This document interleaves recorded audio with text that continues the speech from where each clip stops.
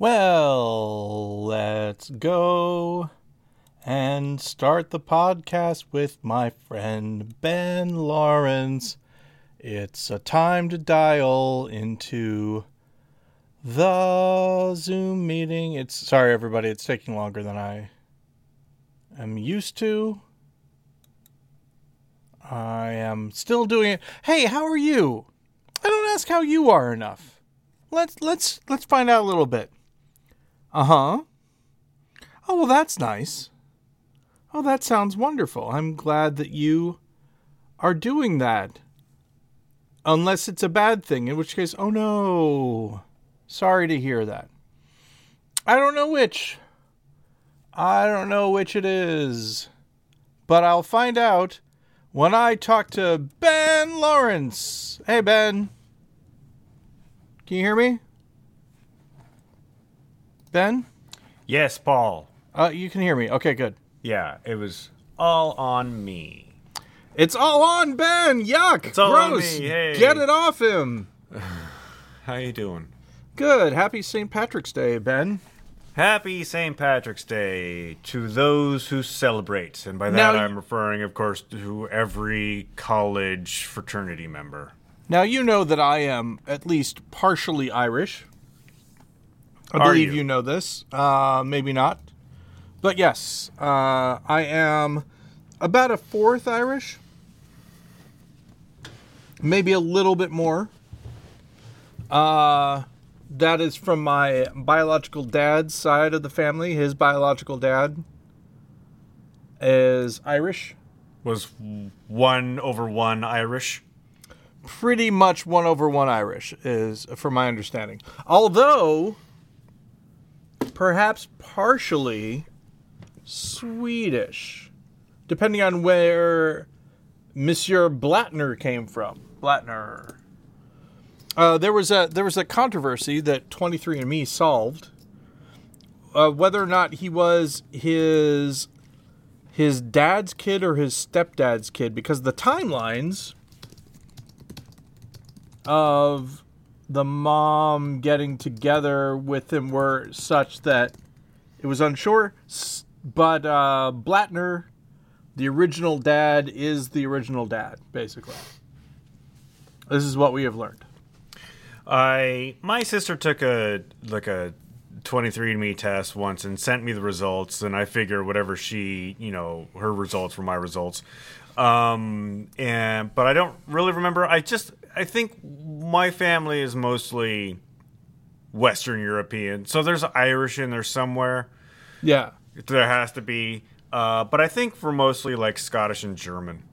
So the interesting thing that I've found about 23andMe is that so many times people will do the 23andMe and then find out, like, oh, I don't think I'm telling anything out of school here, but I don't know. Yeah, I'll mention it. Both of my biological families had a surprise in that, like my mom's side and my dad's side, that one person that they thought was this person's parent wasn't. That sort of thing.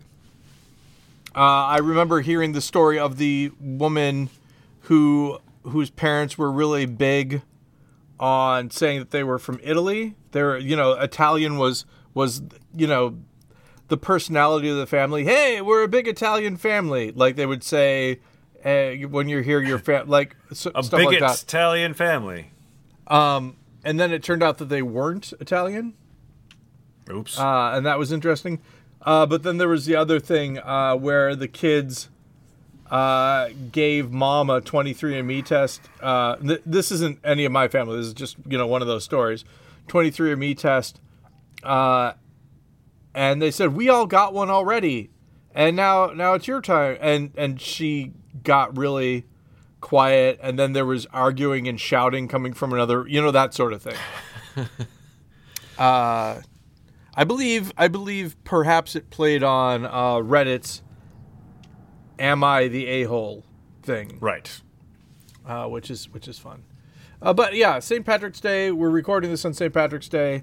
The Chicago River once again dyed green. People are asking, is it bad for the environment? it probably doesn't help it. We can say. Well, I mean, it all depends on what they make the green stuff out of. You can probably have some sort of innocuous green thing. Now, one thing I will say, for those of us for people who are watching on the live stream, I can't imagine that there are any, but if there are,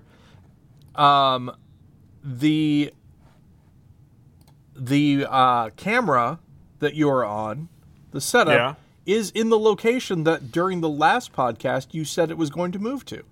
Yes, I spent spent a couple hours a couple days ago moving the entire Streambox setup to set up for the event that we are doing on Saturday, which will have already happened by the time this episode airs. Let's talk about my Saturday and what it was like for the people who are listening now, but what it will be like for me. Okay, so I'm playing a game called Mothership, which is a sci-fi game that starts at noon your time, 2 p.m. my time.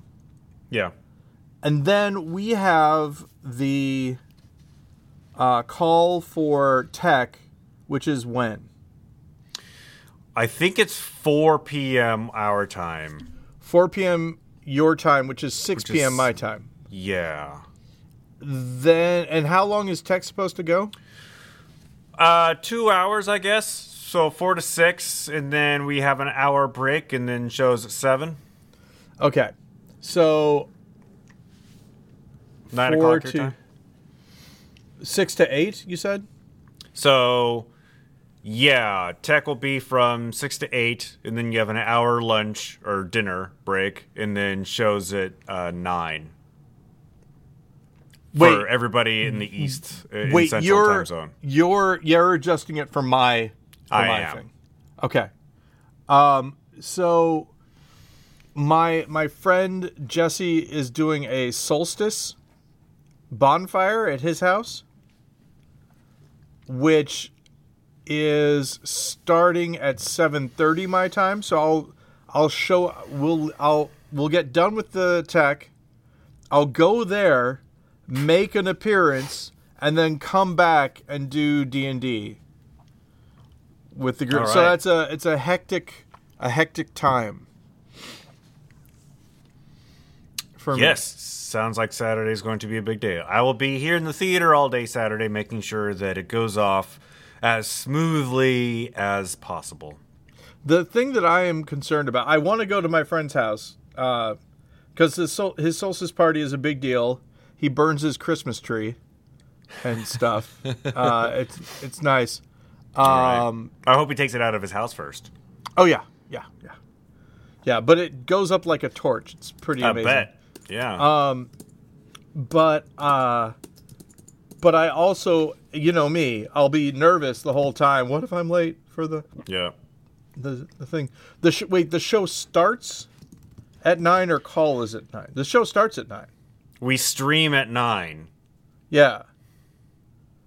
We ride at dawn. So I have to be back here by 9. Before that, preferably. So, I don't want you sitting down in your chair right at 9. A minute before we go on. Yeah, you know? yeah. We'll have to see. I might have to. Yeah, we'll see how that works. I might have to drive up there in a separate car from Betty and Jennifer and just show up and say, hey, see you guys. I got to go do a thing. Yeah. That'll be good enough. If I stay there for like a half hour, how far I would get away back here. Is it? It's like maybe 10 minutes away. So if I basically here, give me a call time. Call is at 8:30. My time? Call is at 8:30. Okay.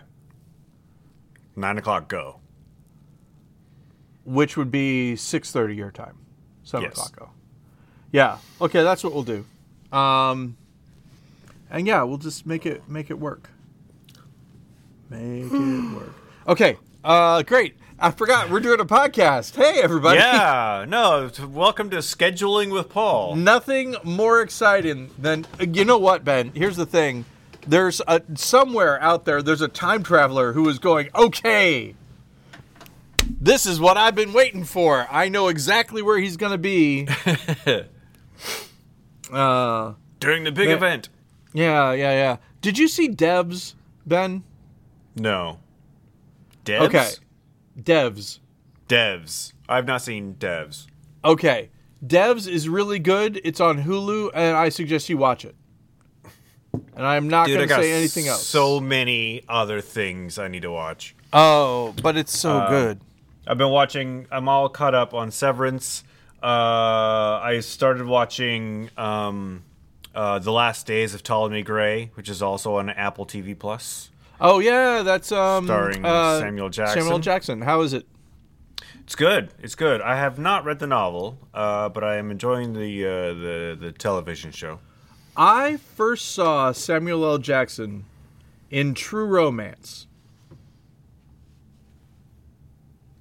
And when I saw him, I was like, this guy is going places. He's really good. And now look at him. Apparently, I first saw Samuel L. Jackson in Coming to America. But I didn't know it was Samuel L. Jackson at the time. Here's what I'll say is I first really noticed him. That's what I'll say. Did you ever see the movie The Search for One-Eyed Jimmy? No. The Search for One-Eyed Jimmy has an incredible cast, but I didn't like the film. Like, John Turturro's in it, Sam Rockwell's in it, Samuel L. Jackson's in it. Just an amazing group of people. Yeah. But, yeah. Not a good movie. That happens. I didn't enjoy it. Sometimes a stellar cast can't save a bad film. It seemed messy to me. I wonder who did it, too, because it seemed... Here's the thing. It has everything for a movie that I should like, but I didn't like it when I saw it. I'm wondering if it's like Crash, though. Crash, not Crash the one Crash, but Crash that was the Cronenberg movie, based off of the J.G. Ballard book.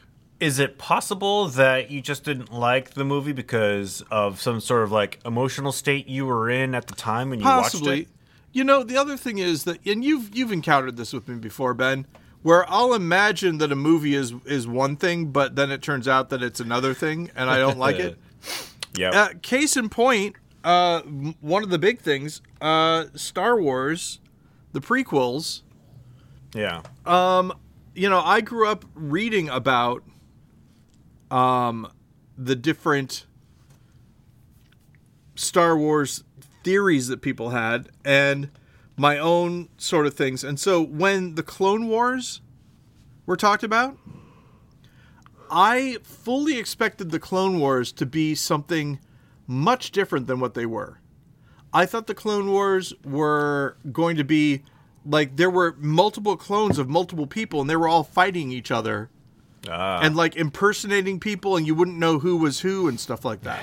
A little bit more complicated. Yeah, like a Philip K. Dick kind of thing more than a George Lucas sort of thing. But, you know, like I said, THX was good. Did you see that film? I've never seen it. THX 1138. THX 1138. Yeah. Yeah, it's George Lucas's famous student film. His student film that was in my opinion really good. And, you know, he did a lot of things that I really liked with it. The use of security footage, kind of. And weird vocal effects and stuff like that. Sort of new, not something that I've seen in a lot of places. I wonder where you can find that these days. What, THX 1138? Yeah, is it streaming somewhere? It might be. Should be. I would think IFC might have it, for example. Yeah. Unless he won't do it. I don't know. There are lots of calls to boycott Disney right now because of their backing of the stuff in Florida. Yes, they have contributed money to the politicians who are pushing the, quote, "don't say gay" bill. In fact, Disney had a walkout, an employee walkout this week. Might have even been today or yesterday, of the employees that are protesting. Yeah, I really just... Teachers already have it very hard. The idea that you're putting a barrier between them and the kids that they're supposed to be looking out for is crazy. Yeah. In the same way, there were some students who, not some students, but some teachers who, when they were talking about that the teachers should be armed, there were a whole bunch of teachers who said this thing, which I remember that's really, really good. I think one of them might have even been a veteran who said this. He was like, we teach these children. We form relationships with them, and you are telling me that I'm going to have to shoot one of them. That is not going to happen. Yeah. That will not happen. I think, and the reason I think it was a veteran is because they were talking about the whole thing about how in war even it's hard to get people to shoot other people. Oftentimes. So, speaking about which, hey, we're still in the middle of...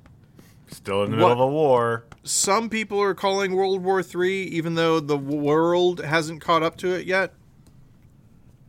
We, as you know, are both living in the United States of America. We are both U.S. citizens. We pay taxes, so we support the war efforts of our nation with our dollars.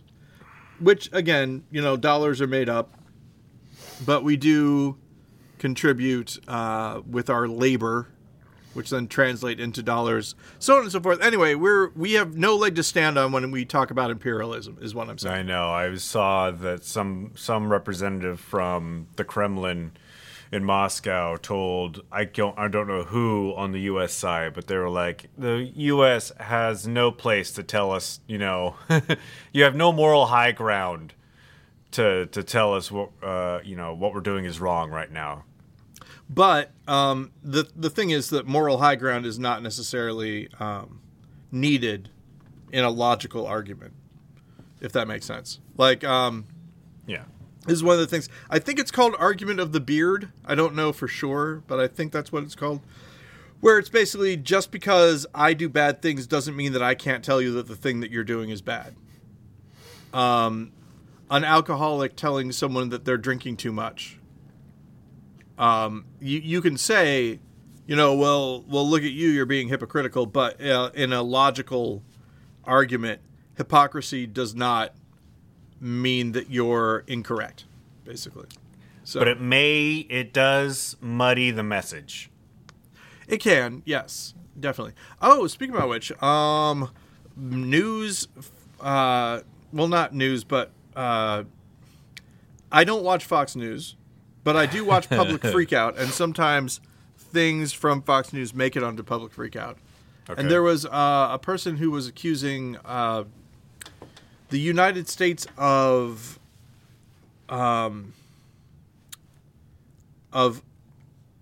forcing Vladimir Putin's hand, like that we did something. And one of the other Fox News contributors said, no, that was his actions. It wasn't us. And they said, but they drew a line, and we crossed it. They said, don't interfere with what's going on in Ukraine, and we crossed that line.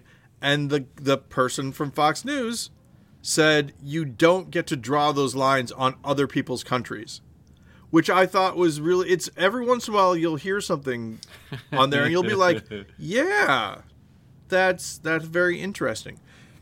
So that person was famous for a little bit anyway. I'm sure they probably already are famous on Fox News. So it was on Public Freakout because it was somebody on Fox News who actually said something like anti-Putin, which it has not been for a little while. And that probably didn't go over too well with the higher ups. Well, maybe here's the thing. There's a difference between the higher ups and the base, right? What this might, because this is a more senior member of the staff saying it, right?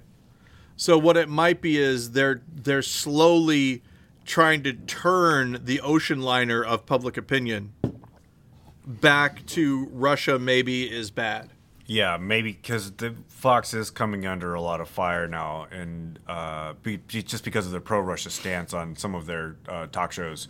And I've heard that like clips from Tucker Carlson are being used in Russia propaganda videos, and it doesn't surprise me at all that they're trying to turn that ocean liner.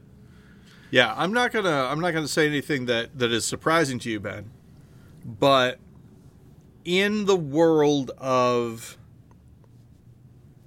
international politics and threat assessments and all that kind of stuff, no one from the United States in general, and this is just, I'm not saying anything, that it isn't prevalent or isn't relevant, isn't seen in the news and all that kind of stuff. This is not some sort of secret knowledge that I have. People in the United States who are involved in diplomatic relations with things and that kind of stuff, it doesn't matter what country you are. If you're not the United States, you are a potential threat. Right? A Canadian finding out about some stuff that we're doing doesn't sound too bad, but it's still something that you want to watch out for, because that Canadian could then sell it to somebody else, whatever. It's the trying to keep all of our plans and all of our, our cards close to our chest and all that means not sharing it with anyone, even our allies and things like that. So the idea that a news organization within the United States was chummy with Russia is a little bit concerning. And the same way, there are people, I forget exactly what station it was on, but there was somebody who was interviewing someone, and they did a thing. It was like a McCarthyism sort of thing. And they're like, you're a, and then they gave what job they had. So I'm just going to say school teacher. It's not school teacher, but you're a school teacher, right? And she said, yes. And they were like, and you live in this neighborhood. Yes. And they're like, and how do you as a school teacher afford to live in that neighborhood? Are you a Russian asset? And that's the thing, is that they asked, are you a Russian asset? And here's the thing. The person that they were, and we don't fact check this. We don't do research, but Ben, you can look at this later if you want. You listening can look at it. Just look up, are you a Russian asset on Google, and maybe it'll show up. Of course, I saw it on Public Freakout, so I don't know what program it was on. I just saw this clip. Never said no. Why would you think I'm a Russian asset? Yeah. How would I go about doing that? What, are you saying that this is some sort of TV show and I'm like, I've been recruited by Russia? All these things, but never, no, I am not a Russian asset, which was interesting. Because that would have made the Kremlin upset. Yeah, maybe the check didn't clear this month. The check didn't clear. It's an interesting thing that I've noticed, Ben, in my professional career of dealing with business people. People don't want to lie. They have a hard time doing it sometimes, and so they will simply not answer your question. There's I think it was I was watching a video of a lawyer, and he was talking about the tells that people give when they're lying. And one of the ways that you can really tell when a person's lying is, first off, they ask you to repeat the question. Mm-hmm. Secondly, they repeat the question themselves. Thirdly, they probably laugh or chuckle, as they're stalling as they're trying to come up with an answer. And the illustration that was given, the video illustration that was given for this, was during after a baseball game when the Houston Astros were accused of cheating. there was a sideline reporter who asked Jose Altuve, who is the second baseman of the Astros, like, are the Houston Astros? It wasn't like, are the Houston Astros cheaters? It was something like, are you using electronic methods to steal signs? And he just went through this, like, 1, 2, 3, went through all these processes of. But again, the thing was, I've just been told these are the tells of a lie. So I'm looking at this video going, oh yeah, that's he's obviously lying right now. But yeah, so when you tell me that this person never said no, I can hear them saying, Am I a Russian asset? How could I possibly? What do you mean by that? How does that even? What would that even mean? Exactly. Yeah. Let's try it, Ben. Ask me a question. Ask me a question that you think that I would lie rather than answer truthfully. I ask you a question where I think you would lie rather than answering truthfully. Paul Goody, do you want to spend more time at the solstice party than you're allowed? I do want to spend more time at the solstice party than I am allowed, but I care about Annex and I care about the show, so I will be there on time. I'm an honest man, Ben. You can't get me. I've been watching Succession, and it's a lot more. Which season are you on? Season 2. It's a lot more fun watching the show, thinking about the Roys as a sort of like more serious version of the Bluths from Arrested Development, and not say the Murdoch empire that runs Fox News. Right. Oh man, but there are a couple of things with the Murdoch empire that was interesting that they showed kind of side by side with Succession. You could find clips about it. Yeah, but I hated it for a little while, but then I really started to like it. I'm on episode 4 of season 2. So I'm going to tell you something that is kind of amazing. Did you ever see a British TV show called MI5? I have not. The British TV show called MI5. It's about, spies in Great Britain. It was called Spooks over in Great Britain. They changed it to MI5 when they brought it over to the United States. Yep. There is a character there named Tom, played by the same guy who plays Tom in Succession, and Matthew I want McFadden. To believe that because he sometimes impersonates other people, like he has an undercover identity and stuff like that. So I love the idea that this Tom is actually a British. He's found himself married to the daughter of this media mogul, and now suddenly is the head of the news division. I like Tom. Tom at first I really didn't like him just because of the way he treated Greg, but Tom's really starting to grow on me. He still has I'm like a third of the way into season 2. So he's still doing some reprehensible stuff, but there's some moments where Tom's like he's not such a punching bag. He actually will stand up for himself. Yeah, I'm not going to tell you anything about anything, of course, but Tom is a character that when you kind of pay attention to where he's at and what he has to deal with, you start to, kind of feel a little bit for him. Sort of. But, and then he'll do something where you're like, that guy's a dick. Yeah. Well, that's one of the things that I'll bring up is that he kind of, like, Greg is his pressure release valve.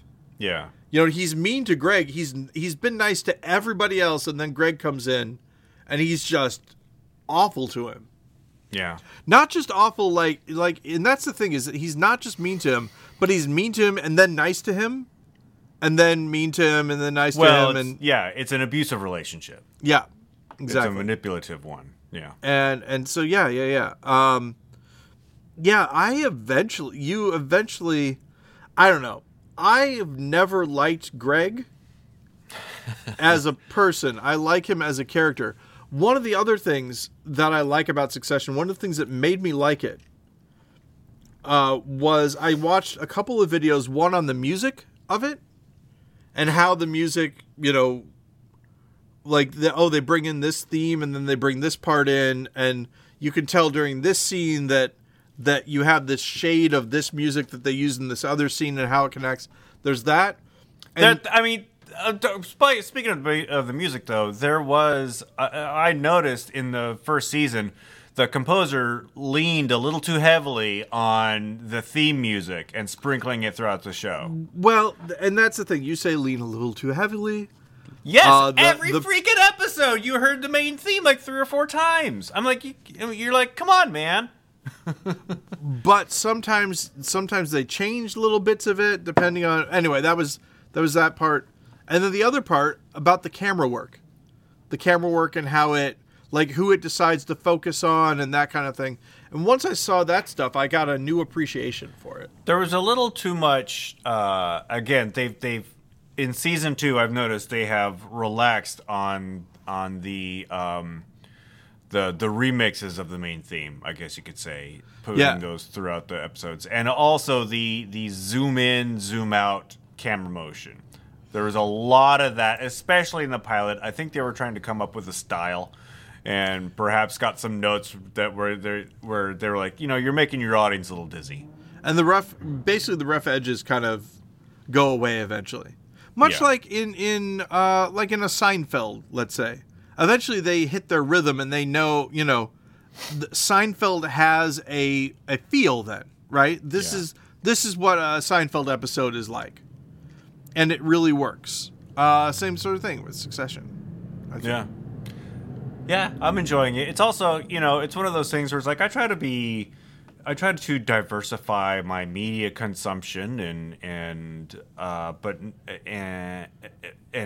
watch stories of underrepresented voices. But now, why is this show about terrible rich white people so popular? Yeah, and that's one of the things that I feel like it might be a time capsule eventually, but it's also, I mean, it's the guy who did The Big Short and all that stuff, right? What's his name? Landlord. The creator of the Succession? Yeah, or one of the people that does. Jesse Armstrong is the creator of the show. I've not seen The Big Short. I wonder if it's produced by. Okay, Will Ferrell and Adam McKay. Okay, do they produce it? Yes, they are executive producers on the TV show. They are who I was thinking of. Will Ferrell and Adam McKay were the ones who did The Landlord, the viral video of. Oh, yeah. Boy, like a pre-YouTube viral video, right? Well, no, it was YouTube though. It was on. Was it? Was it not on like College Humor or something? Oh, maybe. Speaking of College Humor, Dimension 20 Starstruck still happening. Oh, God. I like it so much, so good. And I don't know. There's some other College Humor stuff that's going on that I like as well. I really like Game Changer. I've told you about Game Changer before. It's a game show where the rules change every time. Not unlike our little game where the rules change mid-game. Which game was that, Ben? Our game, our Annex D&D game. Yeah. Sorry, Ben. Oh, hey, this is a great time to talk about this. People from the TTRPG land are mad at game theorists because the game theorists say that TTRPGs aren't games. And this person's like, this is the stupidest thing that I've ever heard. It's called a tabletop role-playing game. How can it not be a game? Some people just want to stir crap up. And my answer, I have a very simple answer, Ben, and I'm going to lay it out for you and the rest of the podcast listening audience. Game theory is a type of mathematics. And one of the things about game theory is that there is a win state. I don't know if that's what they call it, but there's several in a game as far as their formulas and the things that someone will win, right? So poker is a game, right? Eventually somebody wins. Roulette. Other games. Baseball, football, all the sports, Ben. Yes. Wrestling, boxing. Well, okay, now are all sports games? I don't know. But you get the idea. If by that definition that somebody wins, then maybe not, because you can have a tie in a sport. Well, yeah. I would say that a tie would be part of this as well. But the fact is that in a role-playing game, there is no definitive win condition. Right? It's more of an art form, if you will. It's about the journey. It's I would say, Ben, that role-playing, this is my own personal thought. I'm sure that someone else I'm not saying that I came up with this, but this is how I feel about it. I feel like role-playing games are a form of theater, more closely a form of improv. Yeah. And you don't win. Well, it's storytelling. Unless you're doing comedy sports, and I don't do comedy sports. Is storytelling a game? So yeah, I would say no, right? No. Who wins in the end? We all do, Ben. You can gamify storytelling, but storytelling in and of itself, there is no win state. Yeah. The win state is everyone has a good time, and they become friends. Nobody gets mad at you for telling a story. I'm still thinking about the concept of moving, looking around at all the stuff and how I would do that. Here's the other thing that I've started realizing. I can look up towns now, right? So if I don't want to live in Seattle, right? Yeah. Because it's too expensive, and I want to move to a small town near Seattle, I can actually look up how liberal is this city? How liberal is this town? What's, that kind of thing. Is that a metric that you're going to use to figure out where to move? I believe so, yeah. Well, here's the thing. Figuring out where I'm going to move, Betty would like to stay in the area for high school, right? Which is another year. Yeah.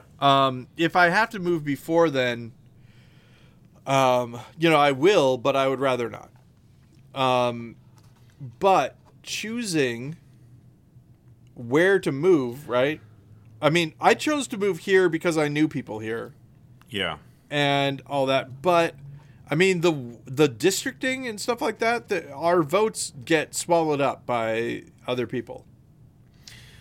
Basically. So we have our representatives in this area are all Republican. Yeah. Now our senators are Democrat, but that's because Chicago runs everything. Yeah, Chicago also pays all the taxes. You can you can also look at it like, do you want to be, a lone Democratic voice in a Republican stronghold where your votes don't really matter, or do you want to lead the charge and help try to turn and flip a district? Yeah, because I think that's one of the problems that not economists but people who study these kinds of things say is happening in American politics, is that we are localizing with like-minded people, and the country's becoming less diverse that way. And I mean, I will say this, that and if any potential, anyone interested in getting involved with me in any sort of venture happens to be listening, I do my best to get along with whoever I'm working with, no matter what their persuasion. You do have to give a little bit of yourself in order for that to happen. Yeah. Like, I will I am perfectly capable of suspending my rancor for 8 hours a day. But it's much better if one groups up with like-minded people. At least, finds some common ground with them. Now, when we're talking about a place where you live, where you're there 24/7, it might be useful to find a place that's kind of like-minded. A place that has the same sort of, thoughts and feelings about stuff. And so that's where I'm kind of looking for that sort of thing. So, for instance, like if you look at, say, Colorado, right? You got your... very beautiful state. Very beautiful state. You got your Denver, Colorado. It's a pretty liberal, big city, right? It's a metropolis. Boulder, Colorado, very liberal. I don't know. And you've got your Colorado Springs, which is more conservative. They say sometimes that Boulder and Colorado Springs balance each other out.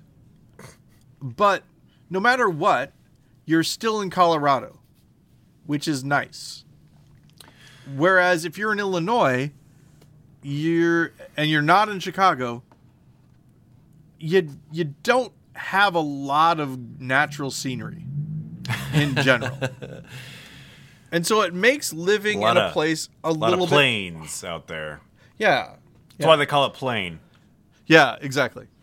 I still had suggested this, that if we wanted to get away from the word white to describe people who are kind of, of that persuasion, we could start using the word plain instead.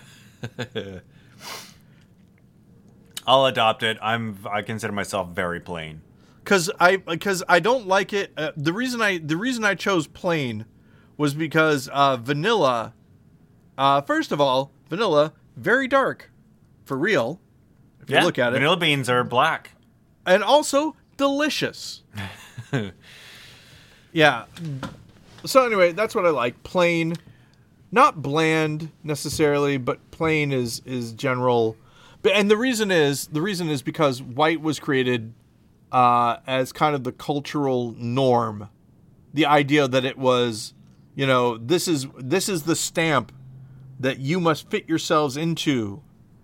They say to the Irish and the Italians, and this is the form that we want you to have, and then we're all going to be homogenized.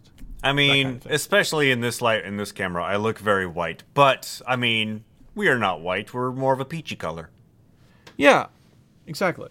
But and I think, see, this is the thing, is that plain describes an attitude more than a physical aspect as well. Yeah. I don't like things that are spicy. I want to just have my normal. I don't know. Paul, if you have to move, but you're looking at where to move, why don't you just I'm assuming that you're deciding where to move based on a job that you're going to have. A job that you're going to have will allow you to work remotely. Well, that's the thing. This is the hard part. Is that I don't know if you've been paying attention to the news, Ben. It is no longer that way. It is very difficult to find jobs that will allow you to work remotely. Well, I've not looked for jobs, but I do hear the bigger companies are asking their employees to come back. And I do hear that you're not going to lose your job if you say, I want to work from home. I have not heard that. I'm not saying that's not happening. I have not heard those stories. And I find it very hard I find it very hard to believe that a corporation will, be that hard-lined about it, seeing as how we've been successfully doing it for 2 years. I'm going to give you a hypothetical. Imagine there's an old man, and yes, he's an old white man, Ben. And he says... An old plain man. An old plain man, Ben, and he says, I want to see the people that I'm paying working. I want to make sure they're on the job. I do not want to... screwing around. hear a voice on the phone telling me that they're doing something. I want to walk around and I want to see them. That's kind of, I believe this is what we're running into. Anyway, all I'm saying is I don't think that you should get too down on any job prospects based on the fact that a lot of people are going back to the office. I think it's still very feasible to find a job that is fully remote these days. I would love it. I'll just say this, Ben. I am pursuing opportunities, and the opportunities that I'm pursuing, I am choosing the best opportunities that I have available to me based on all of the information I'm being given. Right. That's all you can do. Exactly. But the one thing I will say is that people who are not me, who are also in the same boat as me, yeah, people like on social media who I watch, who post about their prospects and all that, are all saying the same thing, which is that potential employers are saying that they're having a hard time finding candidates. And yet they've applied to multiple jobs and no one has ever gotten back to them about them. Which, I don't know, does that sound familiar to you at all, Ben? I mean, we've talked about this before. There was a lot, they called the Great Resignation, but most of that happened, say, in the service industry. Yep. I do not know how the job market is for qualified professionals in, say, tech or in other, sort of high educated roles. Yeah, so what I can say is that and granted, this is from the scientific nature of my TikTok. There are a lot of people in tech right now who are complaining that they quit their job because they thought that they would be hired by people, and they've been out of work for a year now. That kind of stuff. Which is why I don't. Well, it's not only why here's the thing. Once I actually get a hold of something, I'm like a terrier in this way. I don't like shake stopping. Your head and tear it apart. Exactly. I like continuing to run the thing to ground and find out, well, how can we make this work? That sort of thing. And so it's just like how I can't quit a dumb film, right? The same thing. I'll watch it to the end usually, unless Jennifer's there. We walked out of Match Point by Woody Allen because we were like, no thanks, don't like it. Never seen it. Yeah, I only out saw half of it. You've only seen Match. I have only walked out of a movie once. I don't remember what movie it was, but the only reason I did is because the group of people I was with wanted to leave. If I was there on my own, I would have stayed. And I wish I could remember what movie it was, but I was like, "Really, guys? You wanna go?" What? But it's the what? And it's not like it was a good movie, but like, yeah. Still, wait, what was did you say that you couldn't remember what it was? I can't remember what it is. No, I find that weird. I would think it would be burned into your. I was in the middle of watching. No, the experience of standing by the usher while refunds were given is burned into my mind, but not the actual. Wow. Movie. Yeah, I couldn't do it. Couldn't ask for my money back. I don't think we did. So here's the thing. I'm looking at Edward, right? Here, I'm going to give him a close up. Hey, Edward. The camera. This is Edward. Oh, God. Very cute, right? Cute dog. He's a dog. So if I had some of Edward's features, the black nose wouldn't be that scary. It'd be you'd think, oh, he's wearing a costume of some kind. Black eyes, because my eyes are so big that the whites are hidden. It's more scary, right? But a mouth that extends outward with sharp teeth, horrifying. Well, yeah, now you're no longer a human. And I think that's the thing, though, is that half human, half dog, horrifying. Right? A dog with a human set of teeth also would be scary. There was a... You remember when the first Sonic the Hedgehog movies trailers came out and people were horrified at the way Sonic looked? One of the reasons was because they gave Sonic human teeth. Yeah. And luckily that didn't last. Yeah. Which was nice. So still haven't seen that movie either. Yeah, I heard good things about it, but I also haven't seen it. So I was a Nintendo person when I was a kid. I wasn't didn't really play Sonic. I think I played it in college because my roommate had a Genesis. So I'm, as you can tell by the way that I'm staring, I'm thinking about this. I'm gonna take my car. My wife and my kids can take my wife's car. Nice callback from the beginning of the show. Yeah, and then everything should be fine. This happens to me often. I think here. Have you heard, Ben, that the DSM-6, which is going to be replacing the DSM-5 eventually, the rules for what is autism is going to be the rules are going to be revised. The criteria. Okay, I had not heard that. It's true, and so I look forward to perhaps not being autistic anymore, depending on what exactly. You let a book tell you that? Criteria. Yeah, exactly. I let a book tell me that. And this is the thing, Ben, and this is why kind of what I wanted to end on. I have been me the whole time. Right? Yes. 80s, nothing wrong with me. 90s, schizotypal personality disorder. Early 2000s, ADHD, adult ADHD, now autistic. I've been me this whole time. Autistic makes the most sense, and I fit a lot of the criteria, but if they change the criteria, that might change. And we talk a lot about, and this is why I wanted to mention it, we talk a lot about future people listening to this.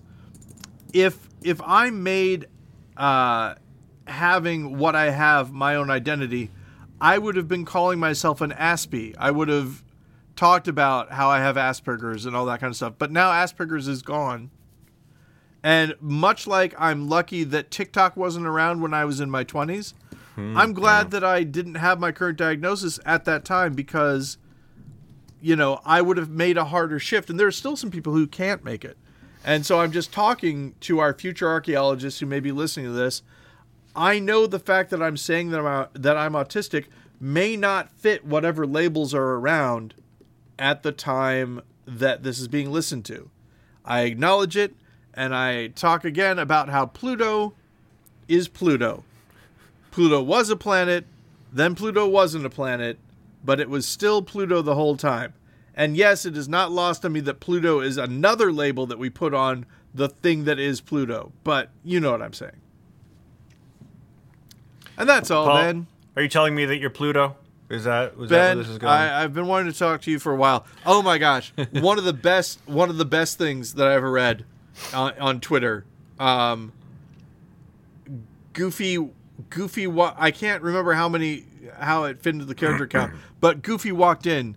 Pluto was at the stove cooking eggs. It finally happened, he said, which I love. Because it's spooky and it's weird, and it's that whole thing of why can Goofy talk but Pluto can't? What is the weird hierarchy of animals? And speaking of which, because we have a little bit more time still, I'm checking my notes to see where we're at. Oh yeah, we've got another 5 minutes, Ben. We can talk about it. Chronicles of Narnia. Did you ever read them? No, nor have I seen the book. Nor have I seen the book. Nor have I seen the movie. I have seen the book. I will tell you. There we go. I have done that. So I got the 50th anniversary edition of the Chronicles of Narnia, and the thing is that some people in the fantasy world dislike it immensely because it's Christian propaganda. Oh, the Christian overtones, yeah, masquerading as. But if you, like I did, grew up in a heavily religious household, right? the Chronicles of Narnia being something that you could read was amazing. Yeah. Because the thing is this, it's a Christian story, right? But there's no church in it. It's all like told subtext and whatnot. Well, not even in the basic thing. This is what C.S. Lewis, author of The Lion, the Witch, and the Wardrobe, and all the other Narnia books, said that it's not an allegory. He was imagining what the Christian story would be in this other world. So it's still got the same rules and things like that, but he's telling it as its you've frozen story. On me. I don't know what's going on here. Now you're back.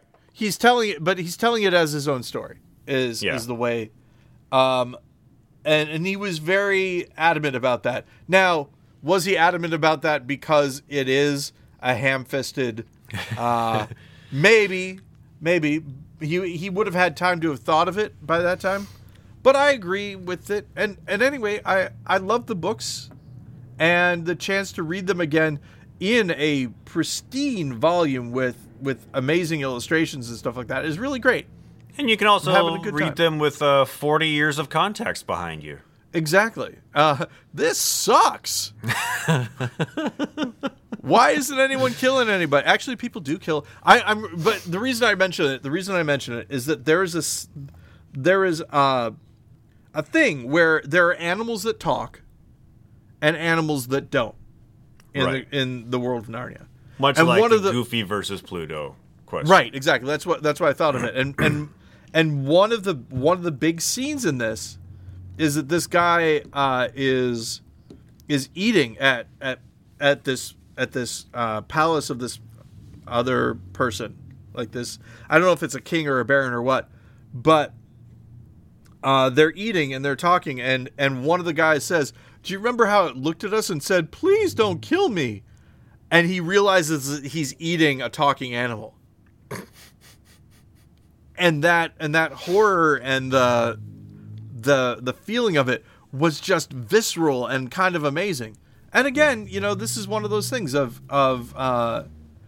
like the time passing faster in Narnia than it does in the real world. Stuff like that. All the different things that it made me think about as a kid. Pretty great.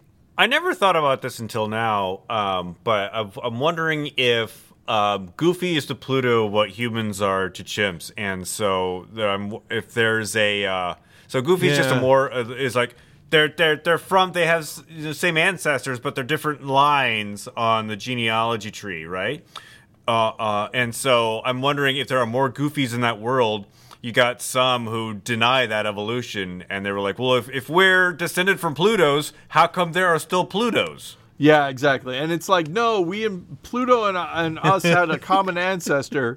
Although I do like the idea of a Planet of the Apes, but it's Planet of the Plutos, and they're all Plutos, and they all can talk. And then Goofy's there, and all the other Goofies are just dumb. Get your paws off me, you damn dirty Pluto.